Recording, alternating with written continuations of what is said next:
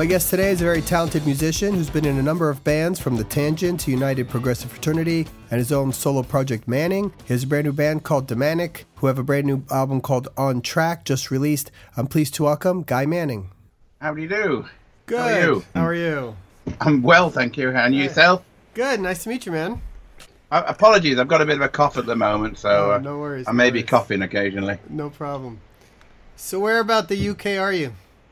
If you come out of London and drive north for about 4 hours, you get to Yorkshire, and we're in this is Leeds, which is one of the bigger cities in Yorkshire. Okay. So it's about halfway up.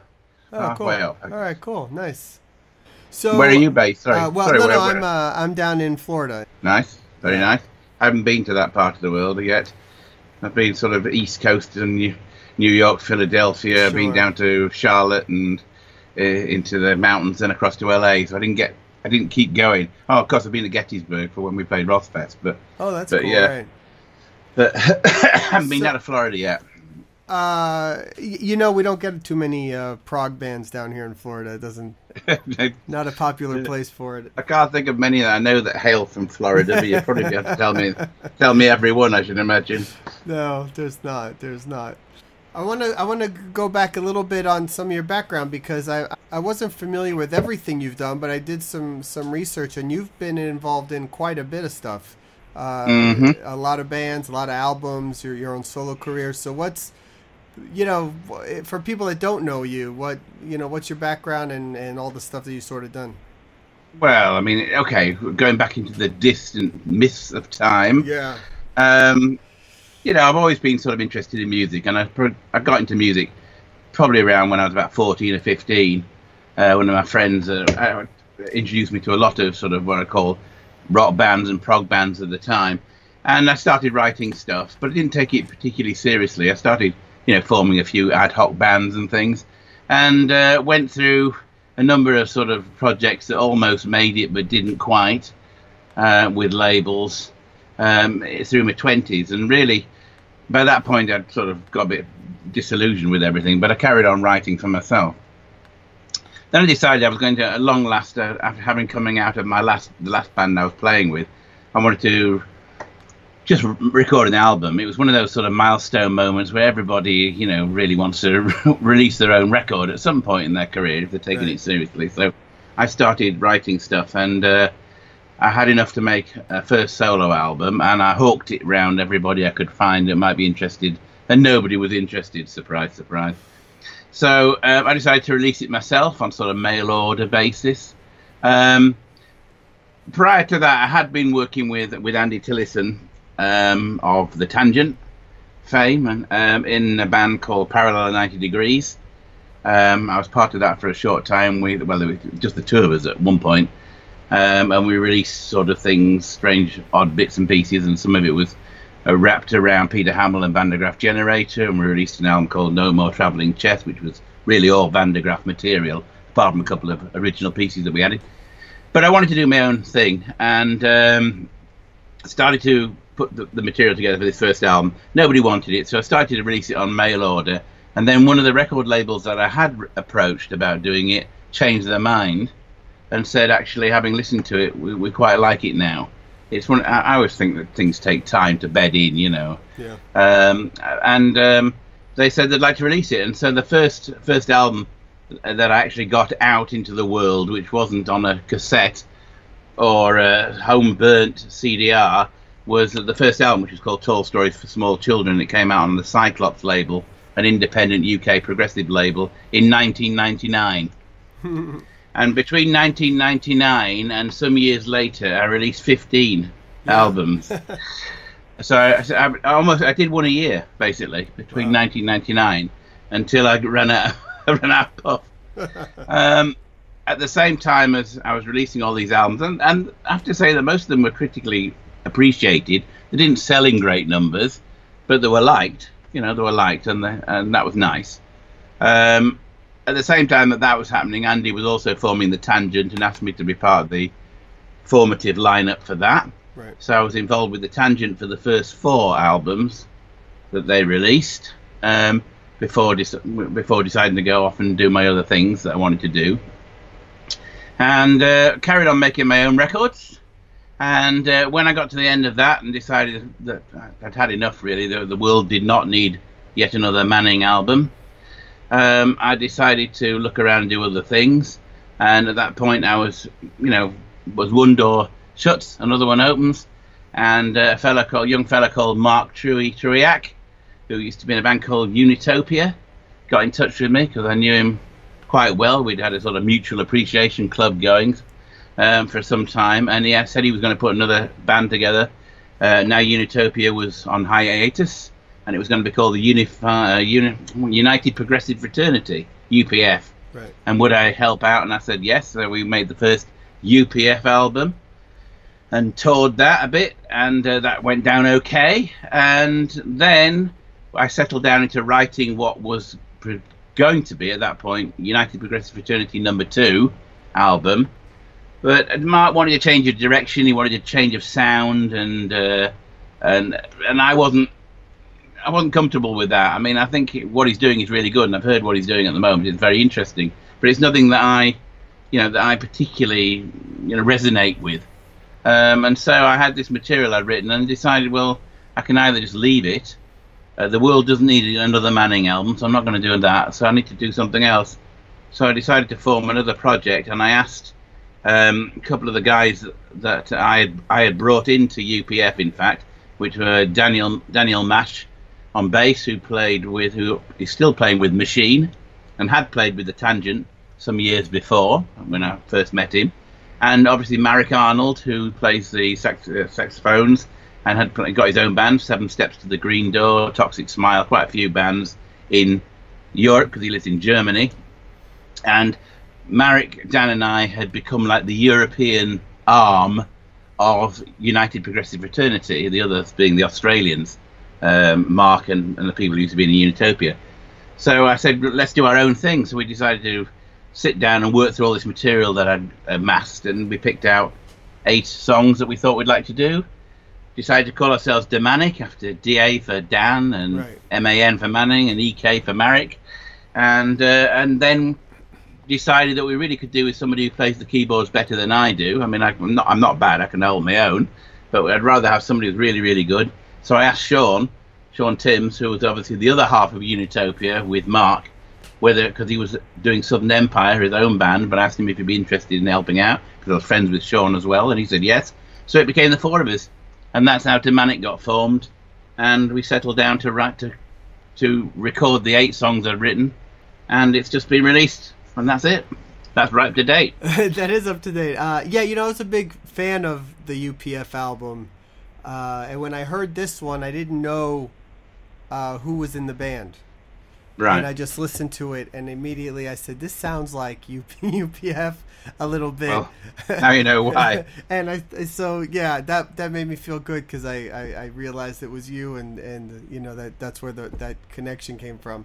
I was going to ask you if it was intentional that the sort of world music vibe that this album has was similar to UPF, if that was intentional, but obviously it was written for that purpose. So I think that that explains it was. I mean, the thing was, the reason I joined UPF in the first place was a number of reasons. One, because I wanted to work with Mark. 2, because we have a similar outlook on socio-economic messages. We're very aware of the state of the planet, and we had something to say, and we wanted to come together and say something. And we like music, and a lot of the influences on UPF were from me, I suppose. So I've carried that on into what would have been UPF2, but I changed course and we dragged it back slightly away from what would have been the second UPF album to make it slightly more unusual for Damanek. But yeah, obviously there's going to be influences in there, because up to the point we formed Damanek, I had heard Mark singing the songs, and it was going to be UPF, I think. But as I say, they're working very hard, and I will be contributing to UPF2 as well. So I've got some pieces to do for that. But Damanek I wanted to do as a separate thing, because they wanted to go off and do something. They were looking for a different sound, and Mark was working now with Steve Unruh from Resistor in America very closely, and they had a different sonic template how they wanted it to sound, and I quite like the way, if you know, Damanek is how I like to hear the music, and this wasn't going to be that, and I didn't really want to change too much what I'd done to make it sound like that, so I decided to keep it for myself, selfishly, and now it sounds good, man. It's a surprisingly just addictive record. I think I didn't know what I was going to listen to when I put it on, and it's so many different styles, and it's layered, and it's very interesting, and tons of instruments. It's just really cool stuff.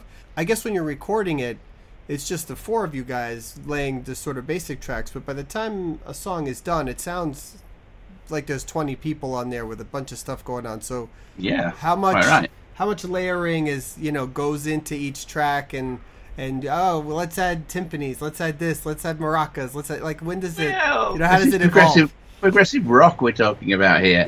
We could have done it on a four kazoos, but it wouldn't have sounded as good. The demos, I mean, I wrote most of the material. The arrangement hasn't changed that much from my original demos. What we had to do was record it with better people playing the parts. I mean, I can come up with, backing drum tracks using, robotic drums and everything, but it doesn't, once Brody got hold of it, it took on a life of its own, The drums made so much difference. And all the parts were stripped out and put back. So we needed guitar parts. I'd done some rough ones. And then we had Antonio Vitozzi and Luke Machin come in to do their guitar parts. And, of course, every time we take something out and put them in, it adds to the sonic texture of it all. So they're working on layering by us stripping out things and putting things back in to replace. Yeah. And in the end, it all ends up on Sean's hard drive in Adelaide. And he sifts through all the parts and goes, well, we don't need that keyboard, cutting room. We don't need that guitar. Out it goes. Until he's left with that's what I want to hear, and then he starts to work on it.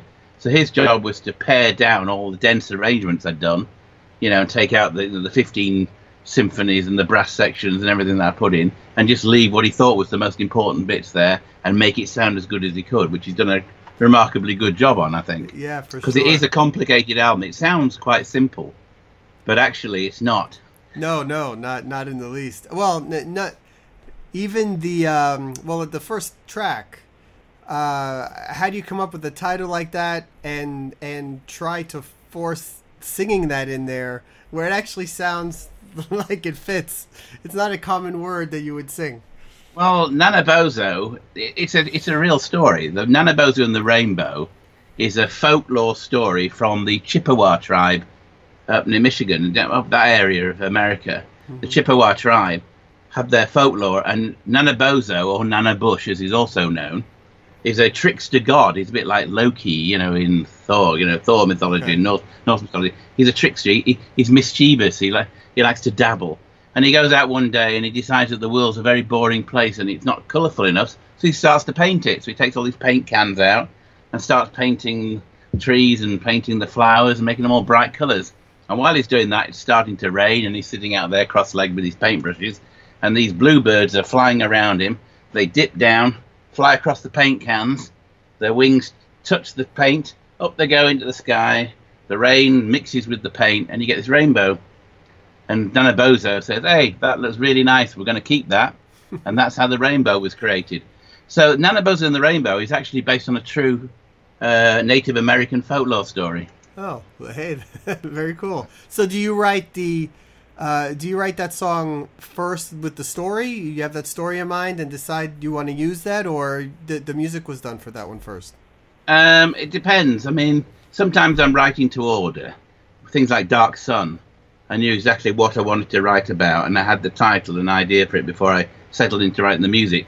With Nanabozo, I started working with rhythms, and they were quite sort of tribal, sort of dum-dum-dum-dum type of rhythms. And I thought, well, that sounds Native American. So I started doing some my own research. I do tend to do a lot of research around the subject matter for each song, and came and found this, happened to stumble across these folklore stories, and I happened to read that one and like it. And I thought, that's a great story for a song, and decided to adopt it. So I took it as my own, but I do credit the Chippewas. It's all right.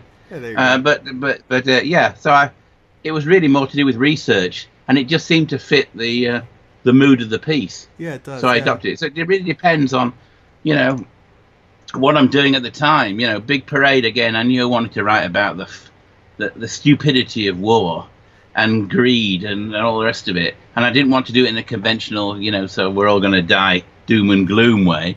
Right. So I wanted to do it in a sort of more peculiar way. So I went for a sort of vaudevillian approach with a Dixieland central section, you know, because it's that juxtapose of a really serious subject matter against a really silly, to be honest, a really silly arrangement, which makes it sort of stick in your memory, you know. And so I'm always looking to try and give some vehicle to the messages I'm trying to say, and I just picked the right one, hopefully, for the right track. Yeah, and then there's the first single, Long Time Shadow Falls, which you just did the video for, which is all animals and imagery and I guess about a species going extinct and protecting the animals and that type of thing. That's right. It's about ivory poaching. I mean, we hear a lot about ivory poaching and killing African elephants, hippos, and rhinos for horn material and ivory. But also, apart from the ivory trade, there's people, you know, there's just more people growing. The villages are growing, and they need to eat. And if they're starving, they'll kill anything they can put on the table. Yeah. You know, and so it's not just.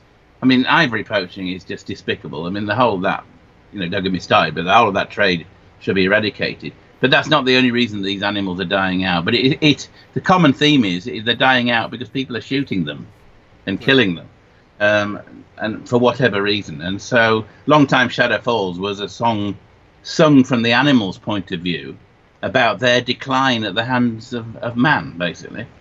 And I thought it was an important message. I still do. And there's a whole canon of songs about this sort of stuff out there, and it's just one more voice in a growing concern about that part of ecology. Well, you know, there's been sort of a movement with progressive music in particular about writing about more social and world issues. I think, you know, Andy with the Tangent is clearly doing that with the new album and some other stuff that he's done before. I mean, obviously you think that's important, but is that sort of more discussed among the community of musicians, you know, and that type of thing? Like we can actually say something with the music we're doing? I don't think there's any type of clandestine, progressive, socio-economic, anarchic party being created somewhere. But, I mean, I've worked with Andy for a long time. I've known Andy for 40 years. And we've worked on lots of things.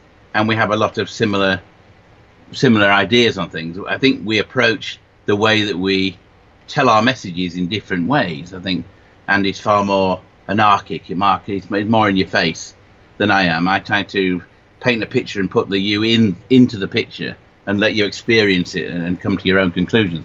But we're still concerned, and I've been writing about global warming, you know, since the 80s. Right. You know, so it's nothing new for me. It's just that you're right. There seems to be a more of a trend becoming noticeable with progressive musicians having something to say for a change, rather than creating simple fantasy vehicles. Right. Yeah, it's moved away from that. It's not the wizards and dragons thing that some people tend to still think. I don't think it's never really been Lord only of the that. Rings. I can't think of any wizards. I'm very hard pressed to go back and think about lots of bands that were singing about wizards and elves. No, but it has that connotations for some reason. Well, you know what I mean? I don't like get a it. weird thing.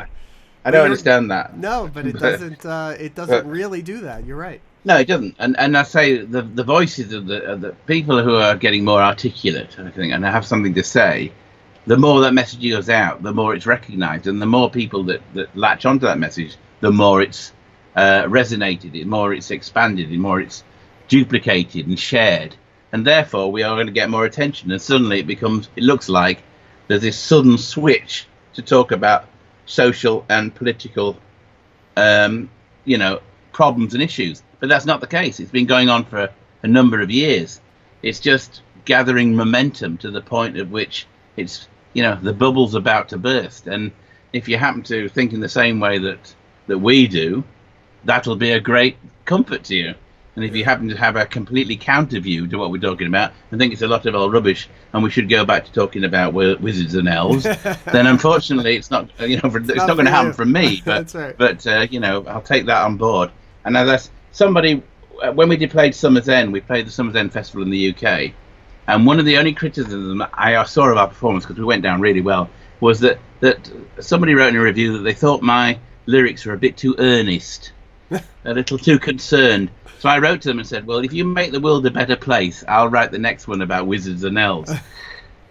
So it's a thing, you know, if we don't have any problems anymore, I'll have to find something more magical to write about. That's right, yeah. But at the moment, we've got plenty of problems, so I've got no shortage of material. That's for to be sure. honest. That's for sure. What's next for the band? I mean, is this a project you think you'll stick with and maybe do more shows and a second album, or what's going to be next? Well, the current plan is to sit down in autumn and discuss Damanek 2. I've written Damanek 2. Okay. There's enough material to write Damanek 2 and Damanek 3, to be honest. But we've got to decide whether the band in its current lineup is going to stay, you know, or whether we're going to change the lineup. It's about availability. It's not really a revolving door type of a project. I'd like everybody that played on Damanek 1 to play on Damanek 2 if possible, but that's not always the case. Right. And besides which, you know, we've all got to, having tested the waters with On Track and been, fairly successful. Let's not, I can blow my own trumpet. I think I'm very happy with the reception that the album's had. Great. And the reviews have been fantastic across the board, to be honest. So I'm happy that we've got something that people like, and I'm happy that the material I've got ready is equally good, you know. But if the others have got to buy into that, you know, I can carry them along with my vision only so far. They've got to. I want more input from them, really. A lot of the Damanek 1 was really my album with everybody helping. Now I want it to be our album with everybody helping. So that I'm looking for more input and getting them more involved in it earlier. So this autumn we'll sit down and decide to do that. In terms of live shows, that's always going to be a problem with Sean being in Australia and Marek being in Germany and so forth. Right. So if we want to do it, we're going to have to think logistically how we can do it. I mean, if you ask us, would we like to do it, we'd undoubtedly say yes. If you ask us whether we can afford to do it, we'd have to scratch our heads for a while and work out, because it's not so easy to take a live show internationally funded. It's put it on the road when everybody's scattered. Plane tickets from Australia to Europe are not cheap. Right. You know, even if we'd have to have a lot of dates, and they'll all have to pay a reasonable amount of money, not greedily, you know, but enough to be able to cover the costs of doing it. If we can do that, we'll play. That's not a problem. We'll probably end up looking for festivals. I don't think we'll be loading our gear in the back of vans at 2 o'clock in the morning into clubs and pubs. But I think we may do festivals if we're invited. Very cool. Yeah, that's good. I mean, at least there's some festivals in Europe that seem to be doing well still. Yeah, it's nice. I'd like to go back and do Rossfest again. I thought that was a great experience. Yeah. I'd like to do Rossfest and do some more American dates, because we didn't have a chance to do that the first time round. We really flew in and flew out again. Right. We've done a bit of Europe. That'd be nice to go further afield in Europe and travel a bit further down. We never got as far as Italy, for example, which I thought was a shame. So there's lots of things I'd love to do, but it all comes down to, unfortunately, as much as we all love the music, if I won the lottery, there would be absolutely no problem. I'd take us all on the road. I'd hire pantechnicons to carry all the gear and roadies and all the rest of it. But at the moment, we're all hard-working, you know, day job people most of the time, and do this as a passionate hobby. Well, cool. Guy, pleasure to meet you, man, and talk. This was fun. I love the record. I look forward to the next one, and wish you all the best. We'll talk soon. Thank you very much. So I apologize to anybody who's fallen asleep halfway through this. No, that's okay. Good for them to learn something. Well, thank you very much for having me. Okay. I'll let you know about Damanek 2 sometime around November. Absolutely. Thank you. See you later. Yeah, take care of that cough. I'll do the best I can. Bye then. Thanks to Guy for the interview. Don't forget to pick up the new album by Damanek called On Track. We're going to close with a track off that album called Long Time Shadow Falls. For upcoming news and interviews, please check theprogreport.com, follow us on Facebook, at The Prog Report on Twitter, or download the podcast on iTunes. Thanks.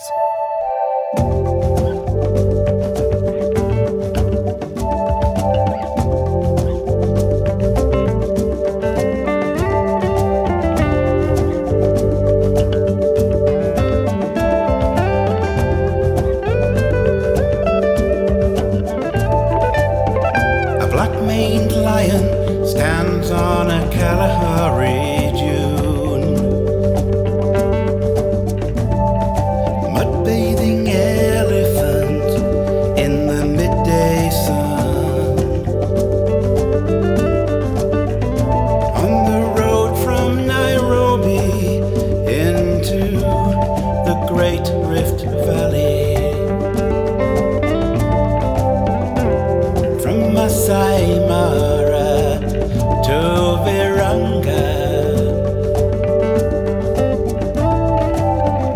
Hippo teeth, rhino horn, and elephant tusk.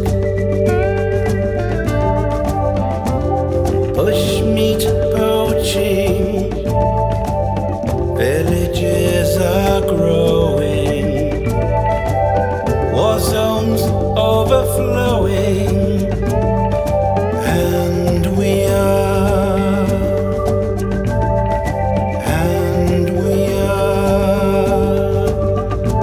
in danger.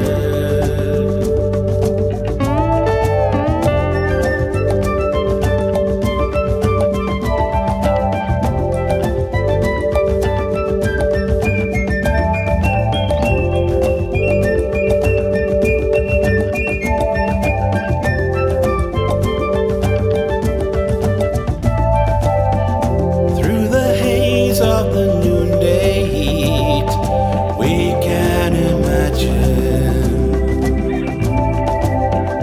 how the future empty plains will be seen.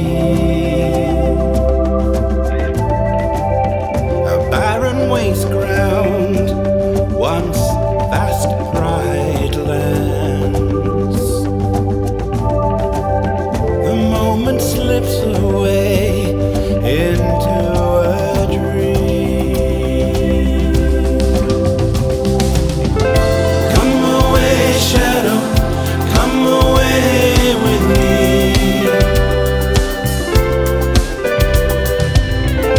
Come away, shadow, come away with me.